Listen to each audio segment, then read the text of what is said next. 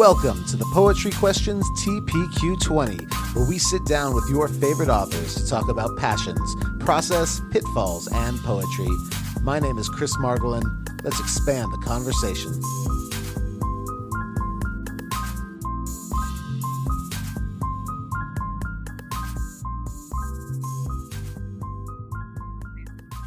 Hello, hello. How are you doing? Hi, Chris. How are you? You know, I'm here. I'm doing all Yeah, right. yeah. I'm a couple cracked ribs later, Oh, but yeah, it's, yeah. I've found out that cracking a rib at 41 is way different than cracking ribs at like 22. It makes Oh, did you do it at 22 as Oh well? yeah, yeah. Oh, But back then it was like, you were doing stupid things and it was fun. Like you fell off a skateboard or like whatever. true. But like now it was, yeah, this was, I was walking outside to take care of my chickens. Um and and the deck was a lot was just wet, and the ramp down Yeah. was just ice. So Oh, no. yeah, but it's all I'm right. It's all sorry. right. There's nothing you can do for broken ribs. They sent me for some X-rays to Yeah. make sure they didn't touch my lungs and And that's it. take some Tylenol. So, Yeah. Oh, well, I'm but glad you're okay after all yeah, this. no, thank you. No, it's it's been a Makes you long feel any time. better? I had an X-ray today. I fell last week and I had been ignoring it. See, And my elbow's still been kind of hurting. I was like, okay, it's been like a week. Maybe I should go. Luckily, it's like nothing that they can see is cracked. So they think it's good. just a bone bruise. So it's just like, let it do its own thing. It's gonna hurt for a few weeks and just let it go. But yeah, Yeah. I've been a member of the nasty fall brigade in recent days. Not My cute. wife has definitely been the one to take big spills over the years, and I've been pretty good about Oh, like staying upright. It had been a long time since I'd fallen, and this was yeah. like it's a reminder Oh. it still happens. But Same. I'm like, you whatever, think you've outgrown it, and then you fall again, and you're like, oh, how embarrassing. you think Gosh, you I'm got still this. that. Well, you should have this window between like 30 and like 70 where you don't fall down. Yeah. You just like, at 70 you fall, you break a hip. That's just expected. Sure. But like there should be a good window, like the no skid zone I window agree. of life. Give me some Oy. reprieve. But it's all right. At least I didn't break any wrists or hands or hit my head or do Yeah. anything like, so all right, whatever. I'll knock on wood that hopefully it Yeah. doesn't. So, with that said, thank you so much for hopping on Yeah. TPQ20 with me today. We always like to start off by saying we know who you are, but our audience may be new to you. So if you were to give the bio that, Cave Canem doesn't have of you, or that won't appear on the back of a book, who would you say you are? Sure. Yeah, and first just thank you so much for having me. I'm a huge fan of the Oh, show and your work. So it's such an honor. Okay, I am Ariana Benson. I am a huge sports fan, like completely obsessed, watch ESPN every day. I play little games on my Switch where things won't attack me and hurt me, like Pokemon and Animal Crossing. And I guess when I'm not doing all of that, I'm a writer or something. all right. So, so I did a little YouTube surfing earlier today, and I found a couple videos that say you have a lot more to you than that. So we can kind of go through there. There's a Spellman video out there that is a 1 minute Oh, video mm, from like 2019, yeah, where I believe it's just before the Marshall Foundation or Fellowship, yeah, yeah, where you say you started out pre-med, and then you got really into creative writing and television writing. yeah, yeah, So let's start there. How do we get from, well, I guess let's start way back. yeah. What comes first, your interest in medicine or your interest in poetry? Oh, definitely poetry. I mean, I still have journals from when I was like 4 years old, and my teacher would write a prompt on the board, and it's nothing special. It's like snow day. I love to play, little kid poems. But Right. it's definitely, poetry. I think I've always been a writer, but I didn't really know how that was the ways in that which that could be a job in the world, until I got to Spelman, and I found, mentorship and, all of this kind of guidance from a lot of Black women writers. So until that point, I had kind of thought, well, I'm good at science. I'm good at math. I can just be a doctor. I can go to medical school. I like people. I enjoyed working at the hospital. And I took biology 110 and I was spiritually weeded out of the Mm. discipline. I Ooh. have never had to study harder to make C's on tests. And at that point, I was like, it's not for me. But then I decided, well, okay, I majored in psychology, actually, not English. And I said, well, Okay. I'll stay with psychology, because my thinking was, if I can understand how people work, how people think, their motivations, I can write realistic Mm. characters. Oh, I like that. Oh, Okay. I'm so sorry. That's all right. I like that. That's a good way to think about that. That the idea of that, it's combining the jobs and the loves, like that idea Yeah, that, I've been teaching for 20 years, and I think that's kind of the same thing, like that ability to just sit back and observe and yeah, use that as as at least pretense for characters. Um, yep, that's a good way to go about it.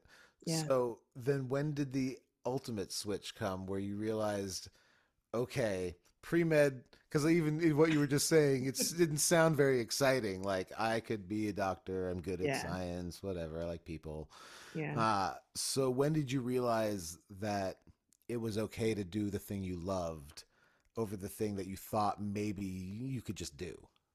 Yeah, so that's really when I think the mentor stepped in, and I met my screenwriting professor slash mentor, Lee Strongman, and she had actually, written for shows in Hollywood, and she was a Black woman, Hmm. and she was like, "Here's a path, you can do this." And then I met Sharon Strange, who is my ultimate teacher. Not even, beginning to really cover everything by saying the word teacher. She's also, of course, founder of the Darkroom Collective, legendary, Black Poetry Collective. Yes. And she was like, hey, there's a route for you in Oh, poetry. There are all of these worlds open, that I hadn't even known. At that point, when I met her, I was probably 19, and I probably hadn't written a poem since I was 13 or 14 in middle school. right. I'd kind of put it away as some childish thing, as they, say in the old classics or Hmm. something like that. And they really kind of opened the doors that I think I had shut for myself, thinking that I had to have a proper career. Mm. So that's, I think, when that transition really happened for me. Was there how'd your parents feel? Okay. So you would think, right, that they would be like, wow, you're going from being a doctor, very stable career, to being a writer. My dad practically did a happy dance. I was like, what kind of Black Nice. parent are you that you don't want me to be a doctor? But he never wanted me to be a doctor. He was Oh, like, that's nope, this is a great. waste of your talent. I'm not for it. He was very, very happy. And my mom, when I explained to her, she was just like, okay, do you have a plan? I said, yes, I found a mentor. I found a program. I picked up a minor. And she was like, okay, great. No notes. Keep going. So I Love it. think, fortunately, I have had really, really supportive parents throughout this whole process. Now, I think they have wrong ideas about poetry being lucrative because they see me, getting published and making 20 bucks randomly. My dad's like, pick up a pen and fill up your gas tank. So, Pick up three, four, five pens. yeah, Maybe yeah, fill up half a tank. Yeah. yeah, exactly. Yeah, it is. It is interesting. I used to.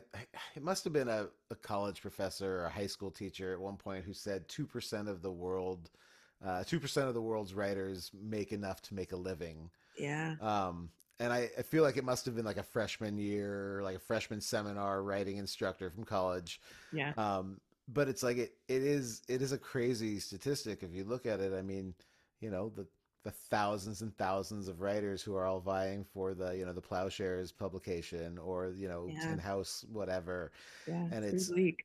yeah, it is pretty crazy. I mean, it's well done for like you came at that the perfect way, like for having an actual path and here's my plan and here's what I'm doing to get there.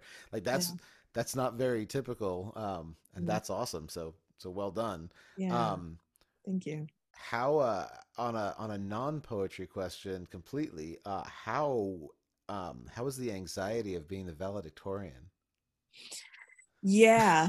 Um, That was real, and it was no joke. It was not easy. My class was pretty tough. The person who was my roommate freshman year was actually the salutatorian. Oh wow. And Okay. we really kind of battled it out there, I think, for a minute. But I really had a specific goal in mind, which is not to say that I'm, so altruistic and not competitive. I am. I like winning, and that was part of it. But Yes. really my goal for being valedictorian was, it was the one way that I knew I could guarantee that I could speak at the graduation. I am not social enough to win something like student council president or whatever. So but I wanted to speak because I needed to have this moment. With my mom, she went to Spelman, but she, due to kind of life circumstances, whatever, didn't get to finish. So she had to transfer out and finish at Norfolk State her junior year. Mm. And at Spelman, there are all these kind of rituals and traditions that you do when you graduate. You wear your white attire again that you wore when you got inducted, and you walk under the arch that you have carefully avoided walking under for 4 years. And you cross into alumnihood, and all of these really beautiful things that she kind of didn't get to experience Right. for life circumstances. So when I was up late thinking, I really could just take an A- on this paper and it wouldn't be the end of the world, I would just envision that moment where, I did get to say, and this degree has two names on it, mine and Colette Angela Benson. And Mm. that kept me from the anxiety, I think, for the Ah, most part. The inspiration of that did. I love that. That's fantastic. It's uh, what a brilliant way to look at that. I was talking with Joshua Bennett last week, Yeah, yeah. and he has a similar story. When I asked him about how do you deal with the anxiety of performing at the White House, Mm. and he said his mom was there, and his mom was in the front row, and it was all he could do to make sure he could keep his mom proud, and know that he was focused on that. Yeah, It's awesome when you get those moments when you can do things for, because of, and kind of with, yeah. with that person. That's Well, awesome. and it's cool that you bring up Joshua Bennett. I mean, he was one of my major examples when I was applying to Marshall. He was a Marshall Oh, scholar yep. and he was a poet. And, I really definitely kind of leaned into this idea that, okay, there are models for me out there. If I just find them, I can follow them. And his was definitely one of them. That's awesome. Yeah, he was one of the kind of my original throughways into the Mm, spoken word world of poetry. Um, Poetry questions started because some students asked me to prove the relevance of poetry in the 21st century. And I wow. didn't at that time, like my background's in 15th to 19th century British poetry, so like I've got a really nerdy Mm, background, sure. and I didn't know a ton of stuff, and I stumbled on a buddy who told me about button poetry at the time, and so Yeah. my students and I, we just spent days on YouTube.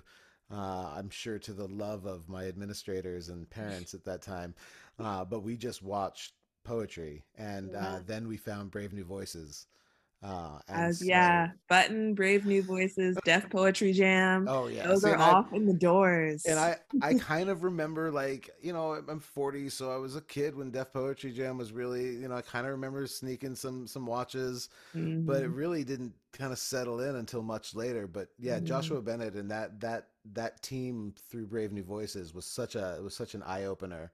Yeah. But yeah, what a great model to have to go through things like that. Yeah. Um, so sports. Where is for you the throughway between your love of sports and poetry? I think the throughway is very much my obsession with story. Ooh. I love sports because I love what's happening on the field. It's exciting, it's fun, whatever. But I am really generally invested in the players' narratives. Are you Mm, the underdog who nobody ever thought, you were undersized and, you were a little unathletic, but you worked really hard? Or are you the person who was supposed to be great, right? Has the body, the height, the length, but at all this pressure on you, how do you succeed? How do you overcome, all of that right. expectation, so that when they do achieve something on the court, it means so much more to me because I've known and read about, their life before they ever kind of picked up a basketball. It's is the best example. Basketball is Yeah. probably my favorite sport if you had to Okay. make me pick. But yeah, it's definitely the story. It's Ah. also something I get from my mom, not my dad. My dad, if you asked him his favorite team, he would say the Celtics, and then you'd say name a player, and he'd say Larry Bird. Okay. So it's not the most current engagement, but my Right. mom watches ESPN every day, knows something about probably every at least one player on every single NBA team, and is really even more invested in the stories than I am. Oh, that's cool. So then I used to ask I used to ask poets about the idea of storylines in poetry. So then Mm. it seems like you're probably somebody who believes that not only should there be, maybe a storyline in individual pieces, but that a chapbook or a collection should also have some type of plot line. That's a good question. I believe that it's an option. I believe, as much as I love leaning into that kind of lyric associativeness, I Hmm. believe that poems can really be used to tell story, and that can be really a primary kind of device of the poetic form. At least that's how it kind of worked out for me with Black Pastoral. I was really thinking about trying to tell the story of the Southern landscape, as it related to Black people and the land. And so a lot of the poems are narrative. A lot of the poems are really specifically about one individual, whether I imagine them in my head or whether they're real, and Right. experience life, in a kind of real, tangible, historical way. So yeah, I think it's really important to me in a lot of ways in my poetry. Narrative is. When you're reading, are you because the idea of a collection of poetry is so weird because it's just a bunch Yeah. of the overarching idea is it's just a bunch of poems that you pile together and they made the cut. Yeah. Is it distracting to you at times to have a collection that is kind of frenetic in some ways? Not your collection, just That's a good when you're reading question. a collection. Yeah.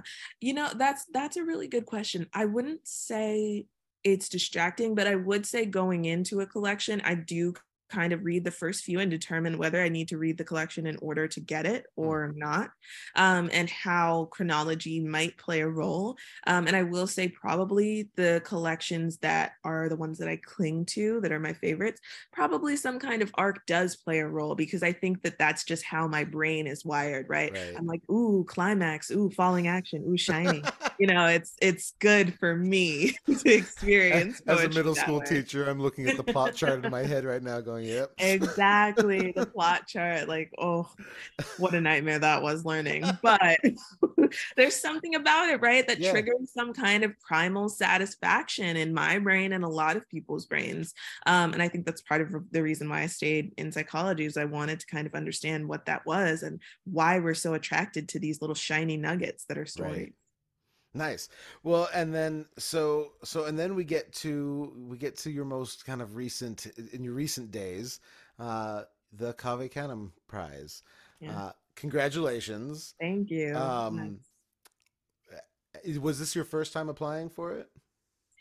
Yeah. Wow. The way that the Well way this done. unfolded was pretty wild and shocking. I think this is only the eighth prize that I had submitted to. I'd only been sending the book out for, at that point, 3 months, because I had Okay. started in October and I submitted to the prize in January and found out about it in July. So this all happened very quickly, honestly, faster than I expected it to. I, Right. I expected more no's, and I think through kind of these past 3 years, the no's have kind of started to go off my back like water.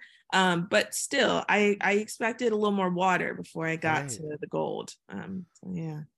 Well, and so what is your experience thus far through this process? And then let's talk about the book, because we want to know what's coming up. So, how is the process so far?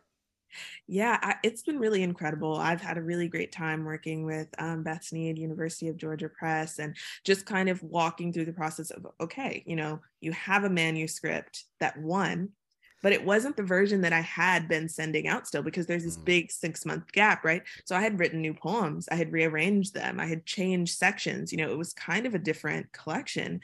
mm, But I wanted to honor what the judge, Willie Perdomo, he's a poet I respect so much. I wanted to honor what he saw in the version that I sent in that he had chosen for the prize. mm. And so it became this kind of process of merging the two versions into some amalgam of where it had gone, but where it was.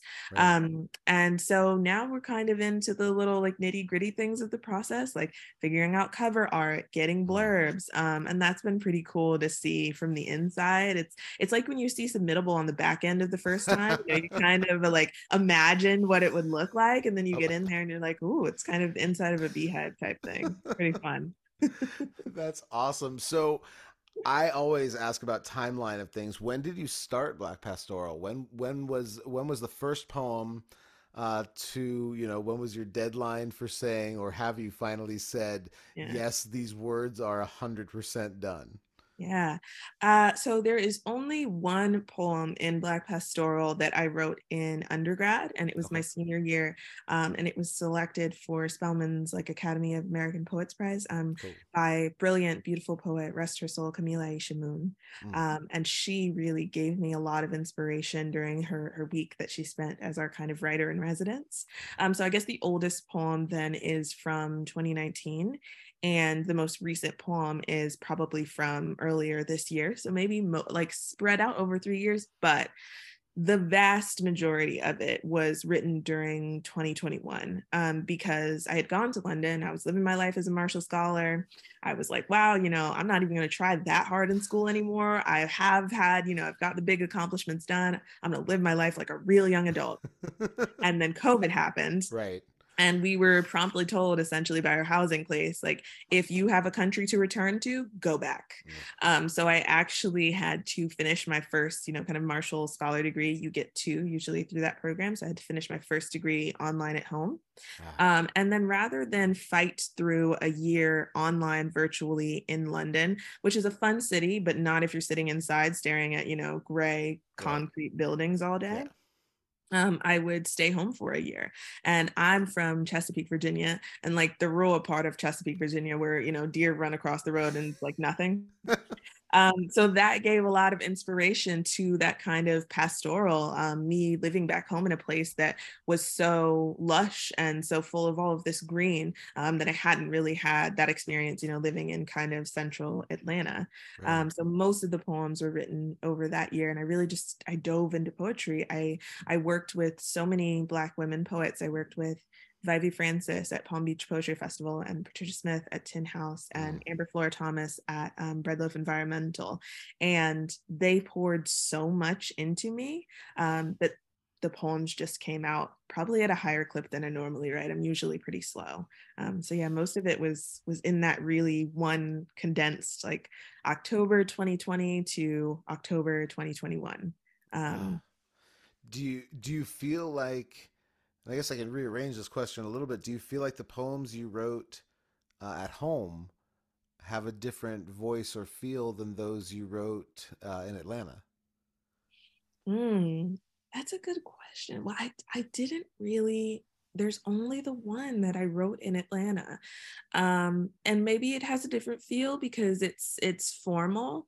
And it was again inspired by something very, very specific. It was inspired by a trip that I'd taken to study abroad in Ghana, Mm. and a seeing coming across the wild pineapples that grew along the path that they took us to, Mm. a slave castle. And they just said, they actually use those pineapples kind of like you would use stars in the sky to navigate.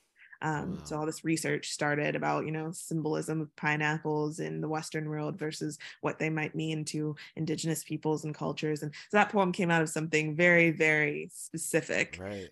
Versus, yeah, the poems at home, it sounds very, poety and melodramatic, but it would be raining and I would open the window and I would look outside and see a bird land in one of the little oak trees, and I'd be okay, it's poem time, with a little history and research thrown in there. I like that. It So sounds yeah, poemy. That's yeah, yeah. I love that. Um, and as we kind of head toward the end, although you've mentioned some incredible poets throughout, who are the poets you are reading right now that are really exciting you? Yeah.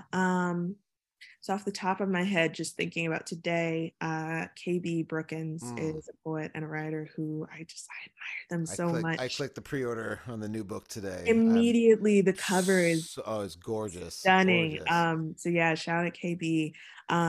Taylor Johnson's Inheritance Mm. really, really hit home for me, because there are a lot of non nondescript similarities, I would say, between their experience of DC and my experience of Hampton Roads, and that kind of Virginia-ish blackness. Okay. And so I really love that.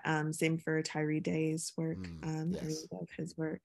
So yeah, there are a lot of, I think, poets that are really, really inspiring me. But if I had to name a few that I kind of clung to while I was holding the book, those are some that come to mind Oh, immediately. that's fantastic. And you are in a group. The next like 2 years of poetry Man, is it's loaded. it is overwhelmingly amazing. Yeah, So you are in really really good company over the next couple of years. yeah. Thank you so much for spending time on TPQ Thank 20 you. today. It's been an absolute pleasure to speak with you, and I really look forward to sending more and more people your direction. And I cannot wait for Black Pastoral, and I'm excited for your future. Thank you so So much. yeah, It's been an honor and a pleasure. You are a fantastic interviewer, and well, thank you. interviewing is a skill. So Thank it's you just so been, much. really great to talk to you. And I really, really look forward to all the other episodes of TBQ 20. I appreciate it. I look forward to talking to you soon. Have a great rest of the night. All right, you too. Thank Bye you, bye. Chris. Bye bye.